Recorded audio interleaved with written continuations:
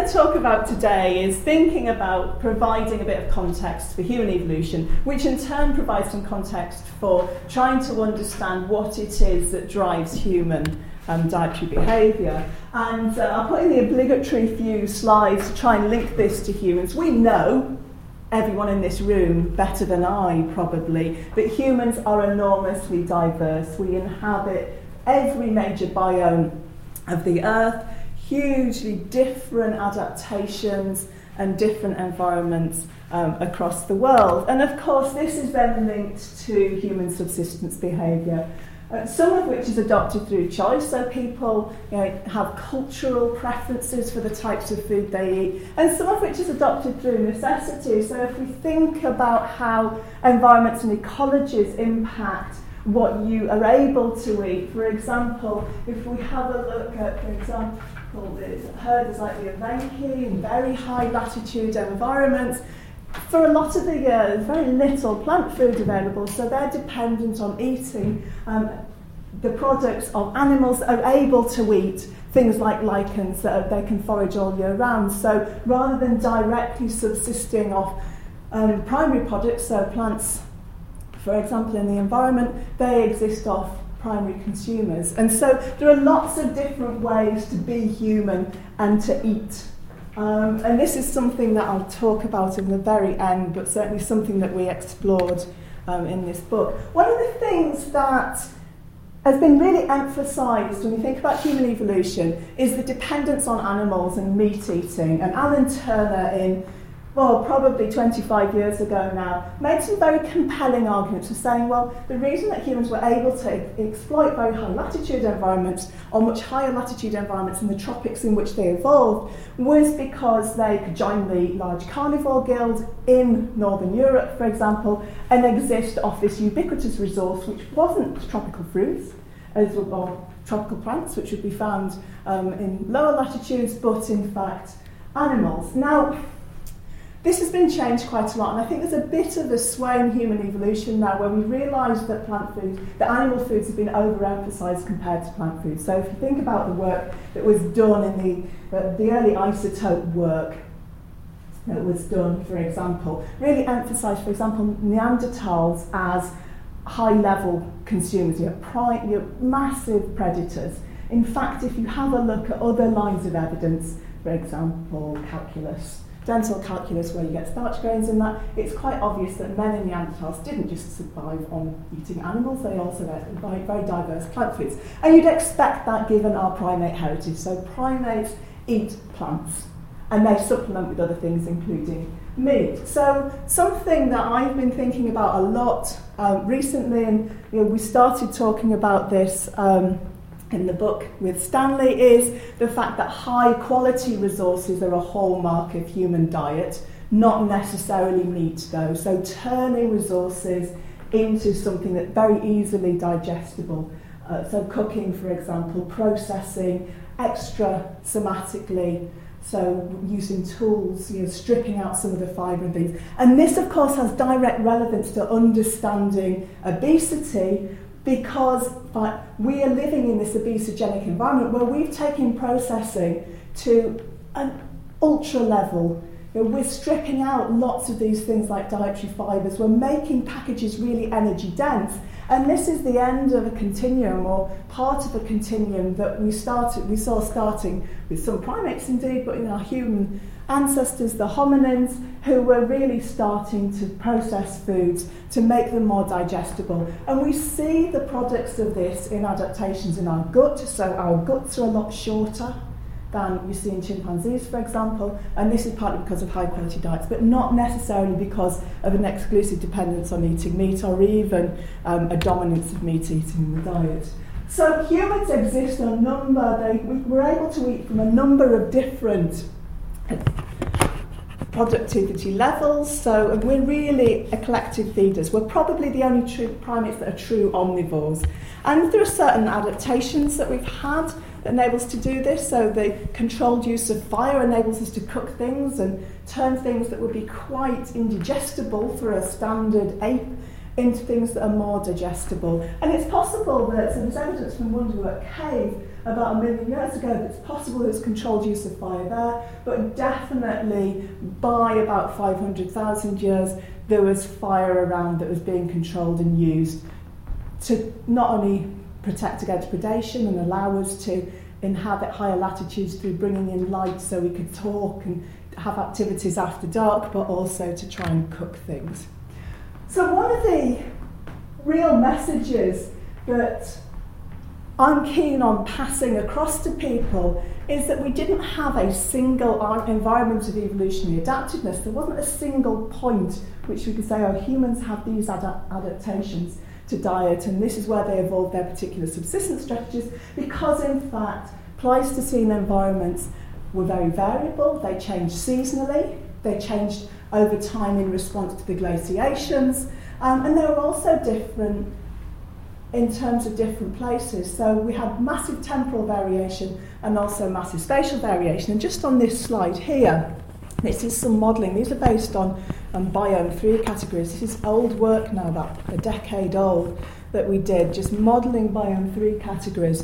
And these are the types of changes that you got, so from the Pliocene into the Pleistocene, and this is the difference between interglacial periods and glacial periods. And so you can see, for example, that during interglacial periods, so when the ice retreated, there would be a lot more inhabitable environment in, for example, Europe than there was during glacial periods. And we've actually expanded this work quite a lot recently, and I'm not showing this slide, to look at more regional environments in Africa, for example. And habitats were quite variable and very patchy.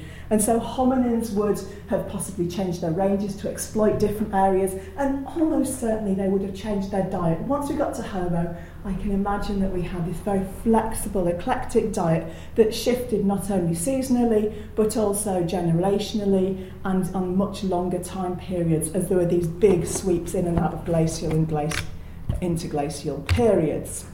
So, where do monkeys come in? And they basically come in, when we're thinking about human evolution and the evolution of human dietary and subsistence behaviour, because humans were not the only tropical primates to get out of Africa in the Pliocene and the Pleistocene. We have others.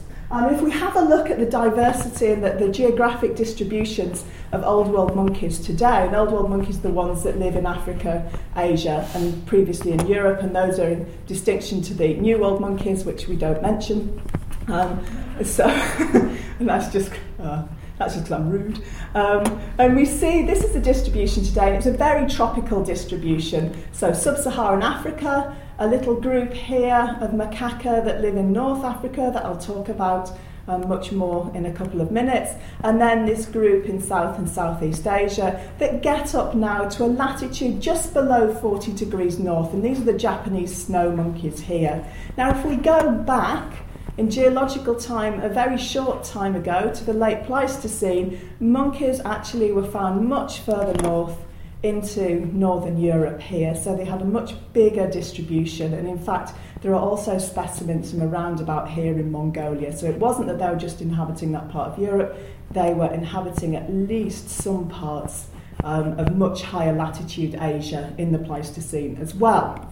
So the reason that this is interesting is because as primates are tropical animals and basically dependent on tropical food resources, most of them are very frugivorous and supplement with leaves and with insects and occasionally with meat and grasses, but generally they like being in relatively productive habitats. How do animals get out of these environments and manage to survive much further north, where you not only have less productive environments, even in the Pleistocene when there was a greater carbon constitution in the environment, so things were generally warmer, but even then the environments were demonstrably less productive, but also you'd have big seasonal variations, including photoperiod variations. Now, I'm not going to talk about those today, but those are actually a significant constraint on primate behavioural ecology, because as a primate, it's not just enough to eat, you also need to interact with your fellow primates.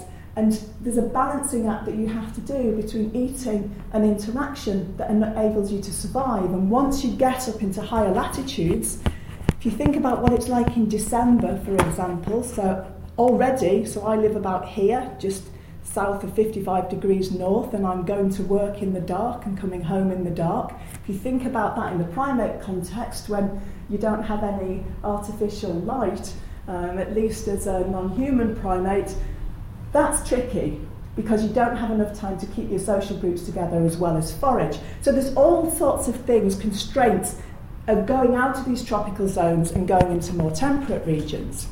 And when we think about this ecologically, there are a couple of models that you can think about. You can either be stenotopic, so really highly specialised and exploit a ubiquitous resource.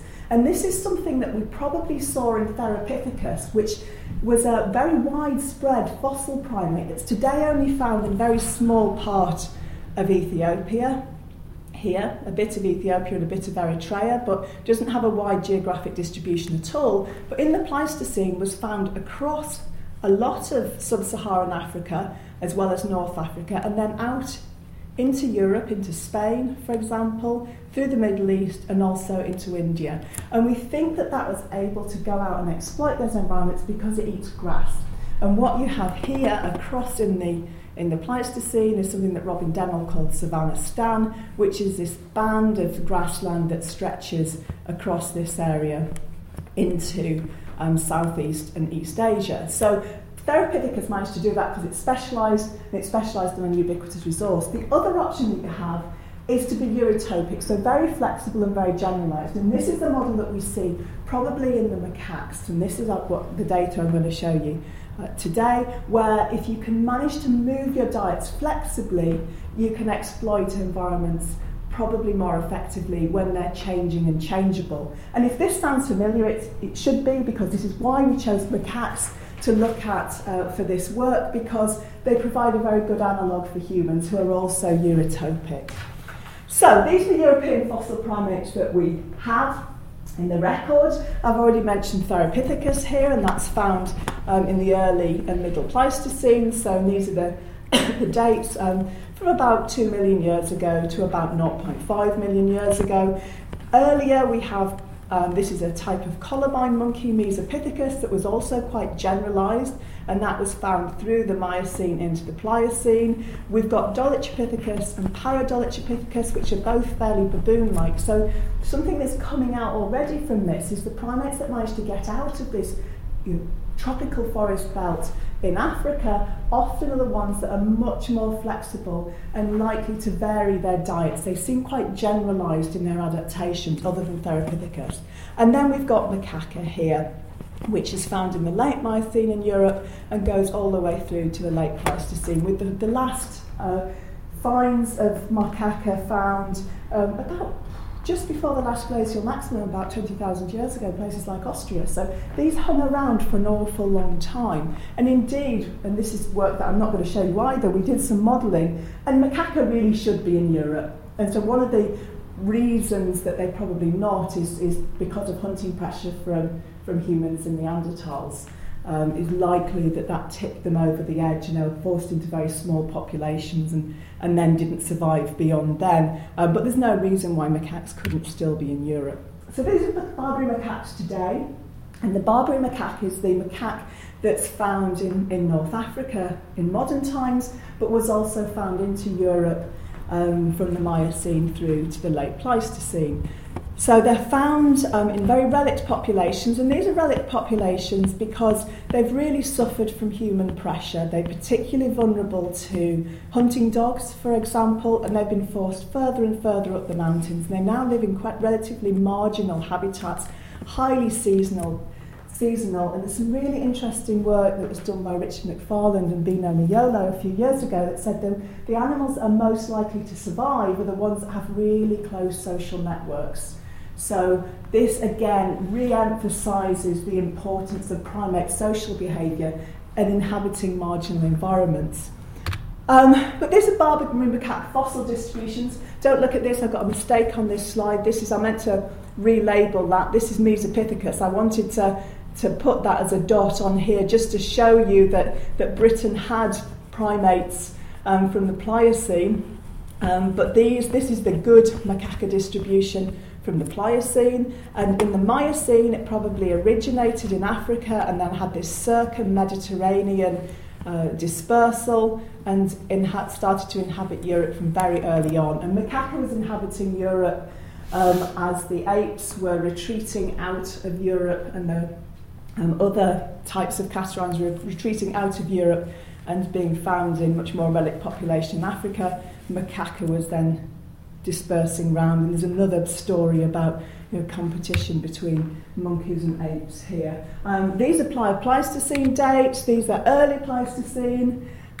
These are early to middle Pleistocene sites. These are middle Pleistocene sites here, and the reason that some of these categories are a little bit vague is because many of the sites in Europe are not particularly well dated, and like in the Rift Valley in Africa, where you've got big time slices that you can really pin down quite accurately because of volcanic activity, we don't have that as much in Europe, so we have to use other dating methods, some of which are quite vague.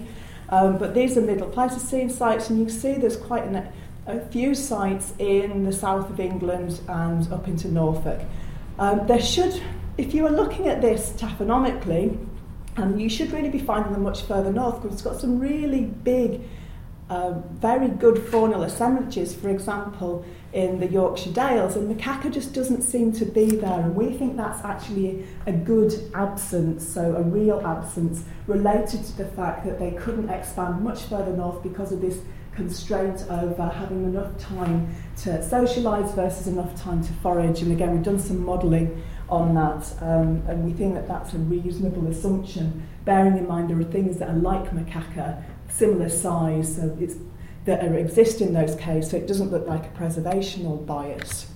And then these are the late Pleistocene sites that I was mentioning earlier. So what we have during this time period, and this big line is basically the last appearance date of macaques in England, just to try and situate that, so that's the middle Pleistocene there. And these are the glacial shifts that you see, so big changes between glacial and interglacial periods, between cold stages and warm stages. And of course, you don't just immediately switch from cold to warm, you go through lots of intermediate environments. And there are some places that are being touted as refugial populations. So Italy, for example, probably had macaques surviving there for pretty much the whole of their tenure during the Pleistocene, because that would be a place that would be less affected by these big cycles between glacial and interglacial periods. This is West Runton in Norfolk during an interglacial period. This is West Runton in Norfolk during a periglacial period. This is what it may have looked like. The ice sheet came down to about as far as Leicester during the full glaciation, and then of course you would cycle back out of there and back into a nice relatively Mediterranean climate in the middle Pleistocene. So these monkeys were found throughout this whole succession, so of course they wouldn't be just sitting around there all the time. Populations would be dying out, populations would be surviving further south, but then there would be successive waves of re-exploitation and redispersal into some of these areas, at least some of the time. That's a very simplistic story, because there are some periods where we don't find humans or macaques in England, or indeed in Britain, where we might expect them to, and that's a bit of a mystery that people are looking into. So when we think about how these populations manage to survive in these areas, obviously we think about diet as being a primary means to enable you to adapt to a particular environment. So what we wanted to do is we wanted to look at modern macaques as an analogue, and also look at fossil macaques. And so these are the questions that we had. So the modern macaques with a widespread distribution have varied diets.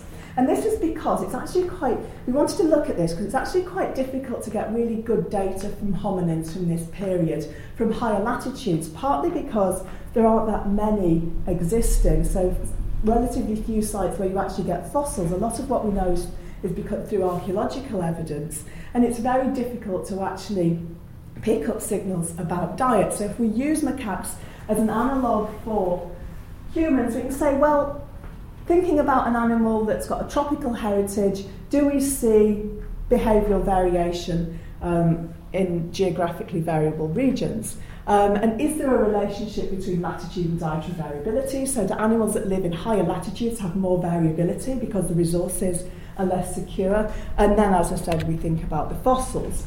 So the method we used to look at this, and this was work done with the co-authors on this paper, Carolyn Chenery and Angela Lamb at the NERC Isotope Geoscience Lab in Keyworth, Hannah O'Regan, who's now in archaeology at Nottingham, and Lorenzo Ruck, who's a paleontologist from Italy at the University of Firenze. We used stable isotope analysis, and this is a technique that you're probably very aware of. Julia Lee Thorpe is just down the road, and so I'm not going to go into any great detail, but for modern animals you can look at carbon isotope signatures and also nitrogen isotope signatures when you're thinking about diets. So carbon isotope signatures, just a little revision of this. You can have a C3 signal, and that is browse, so fruits and leaves are C3. You can have a C4 signal, and this is tropical grasses, so whereas browse is non-tropical grasses and browse, you can have a C4 signal, which are these tropical grasses, and you can also have a CAM signal.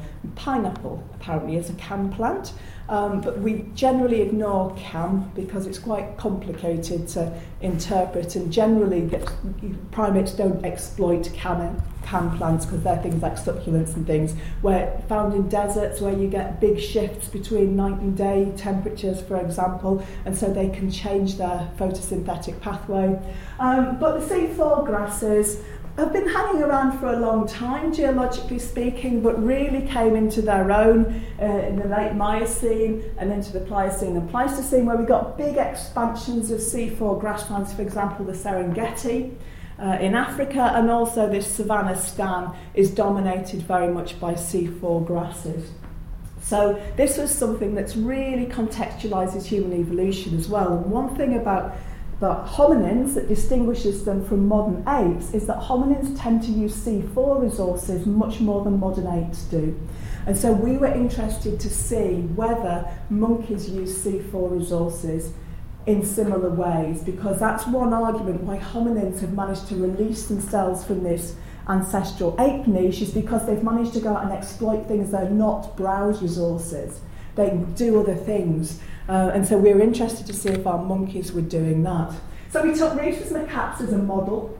And the reason we took rhesus macaques as a model is because they're incredibly widespread, found in relatively high latitude areas. So, for example, into the Himalayas, which are also high altitude areas and cold, down into tropical regions, and also have a big east-west distribution, are found right through into China. Interestingly, the morphologists think that there are very few subspecies within macaques, whereas the geneticists think there are lots. So this is something that's sort of still up for grabs about whether this is a reasonably continuous distribution and all of those sorts of things. But for the purpose of that, it doesn't matter. Don't worry about subspecies. What matters is these different places, these animals existing in different environments. And they're geographically widespread, so of course we expect to see big environmental differences. I've already mentioned their relatively high latitude and high altitude living. And then these tropical forests, for example, in the Downs. And when we were doing this work, we went back to the reports from people observing on the ground. And one of the reasons that we didn't just use those reports is because people collect dietary data, observational data in very different ways, and they're not comparable. But if we're using the single chemical signature from using the same technique, then the diets, we can compare them much more easily and much more rigorously. But we used the observational data to contextualise our work, and indeed there are big differences reported.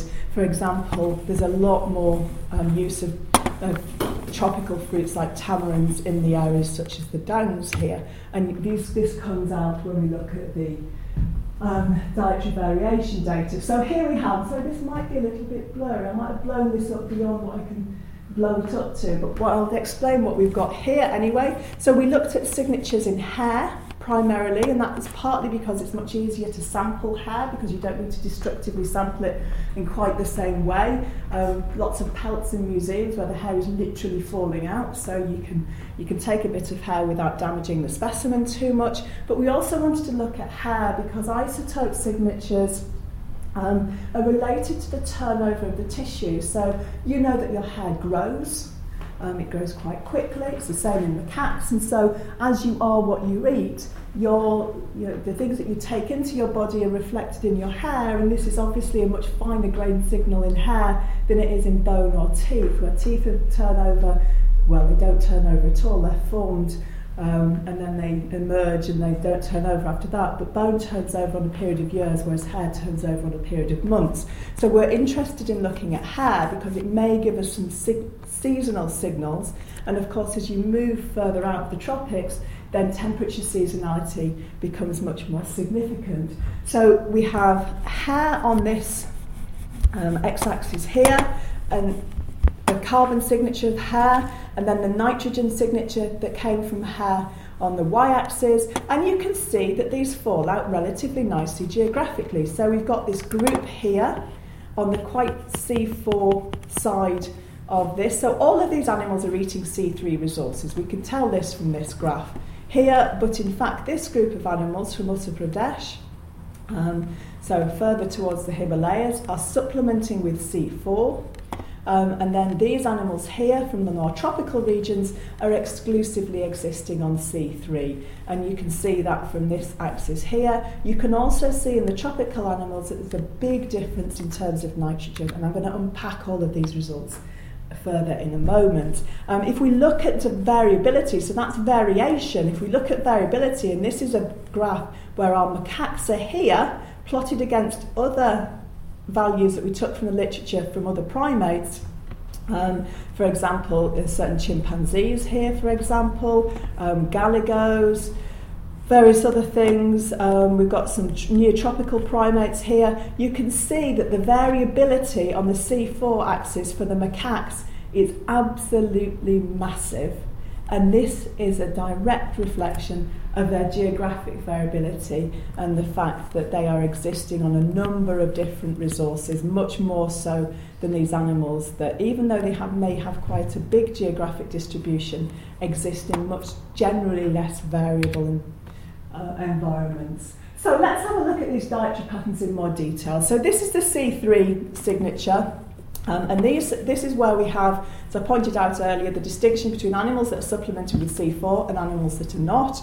And these are the sorts of things that we know from the literature these primates were eating. C3 classic things like tropical fruits and leaves, but also macaques being macaques. They're very good at living alongside humans, and they supplement their diet with crops. So they'll be eating a bit of rice, for example, and this is one reason why macaques are so generally successful, is because they can exist in anthropogenically modified habitats quite well. And these are the C4. Now, some of this signal will come from eating maize or mealies, because they do crop raid maize. But interestingly, we think that none of this signal comes from crop raiding maize, because we went back, because these are sampled from the early 1900s, and we went back to the agricultural data for this higher latitude Uttar Pradesh area, and there are no agricultural records of maize production until much later on in that region. So we don't think that these animals are showing a C4 signal because they just happen to be crop raiding maize. We think they're showing a C4 signal because if you have a look at the behavioural data, in the periods of dry season, they are supplementing with these two C4 grasses, Arundinella and Cynodon, and this is quite well documented in the observational literature, and this is something that we don't see in macaques from elsewhere, which is quite interesting, and again links into this idea that macaques are a reasonably good model for hominins because they are exploiting what's found in their environment and expanding their niche much more than apes would, for example. Then if we have a look at the nitrogen patterns, you can see that in fact this is high supplementation with protein, so high insect supplementation, we generally interpret that as, and lower, and so it doesn't look like macaques are really supplementing, even if they're getting out into higher latitudes, that they're supplementing their basically plant-based diet with faunal resources. They seem not to be doing that. which itself is quite interesting. However, what we do see, and these are the macaque nitrogen data shown in more detail, we do see the effects of nitrogen fixating plants here. So these animals in this part of the graph are really depleted in nitrogen, and that's because they're eating things like clover and also tamarin, both of which are nitrogen fixers, and so have very little nitrogen in their external plant parts. Everywhere. Yeah, there's a story about clover and to do that everyone learns at school in the UK, where medieval peasants used to plant clover as part of a crop rotation, and that's because it returns goodness back into the soil, and that's what you're seeing there. But as a result, you're seeing less of that nitrogen in the external plant parts. So this is a modern macaque dietary summary. We saw really clear variation by latitude. We see seasonal signals, which are picked up in the seasonal supplementation using C4 resources. We see much more dietary variability in higher latitude macaques, and again, this is related to this C4 supplementation. I didn't really go into that in very great detail, but you do see on these graphs, for example, more variability along this axis, which isn't to do with the number of individuals sampled. It's because there's a statistically significant difference in these groups there, and that's because they're existing in more marginal habitats. And then we've also got low nitrogen ratios linked to legume consumption, and this again is another seasonal thing. So what about fossils then? So I mentioned that Italy was a refugial area for macaques, and we have a really good fossil record from Italy and also from Sardinia here, and there are two different species in Italy and Sardinia. We've got Sardinian macaque, Macaca majori, and we've got Macaca sylvanus in Italy proper. These two are relatively closely related but have various morphological differences that make us think that they're good species. So one obvious question here was, do we get a species-specific difference? So the Majori, was that existing of something different to Sylvanus? And do we see across the time period, because these are sampled across 2 million years or so, do we see changes, differences in diet according to Italy versus Sardinia, but also in Italy over time? We were able to use our hair data as a comparative sample here because Carolyn Chenery did this work and found that we were able to calculate isotope fractionation from bone collagen and bone apatite, and this is what you're going to be finding in teeth, and use hair still as a comparative sample. That's a bit of a techie thing, you don't need to worry about particularly. And these are the data. So these are the data from our fossils as well as from modern macaque control groups and comparators. And if we have a look at this graph first, to answer the first question, we don't see any statistically significant difference between Macaca majori on Sardinia and Macaca sylvanus. So even though they seem to be good morphological species, they weren't doing anything different in terms of their exploitation of diets. And we don't see any change over time, particularly in these groups either. What we do see is we see a statistically significant difference between the modern and the fossil primates. Now, we think, oh, that's interesting. Is that because they had a different diet in the Pleistocene? Probably not, because in fact, when you build in the differences in atmospheric carbon into these data, what you are seeing is a shift that's happened in moderns, because you see they're further down this carbon axis, so we've got carbon on the y-axis here, they're further down here because of the decrease in atmospheric carbon. So that accounts for that. So when you unpack these data, what you see is the variation, the variability within these different groups, and here we have Macaca sylvanus here, and that's from Gibraltar actually. We've got Macaca fascicularis from Southeast Asia, and we've got Macaca mulatta, which are the data I've just shown you. If you have a look at the general patterns of variability in some of these, this is a single population, a single troop on Gibraltar, you have about as much variation as you do in a group from, for example, all the Macaca majori early Pleistocene in Sardinia that are probably sampled over quite a wide time period. What this tells us is that variability and the ability to eat very varied diets is highly conserved in the macaques. This is an ancestral trait that we've seen in macaques throughout all time, probably.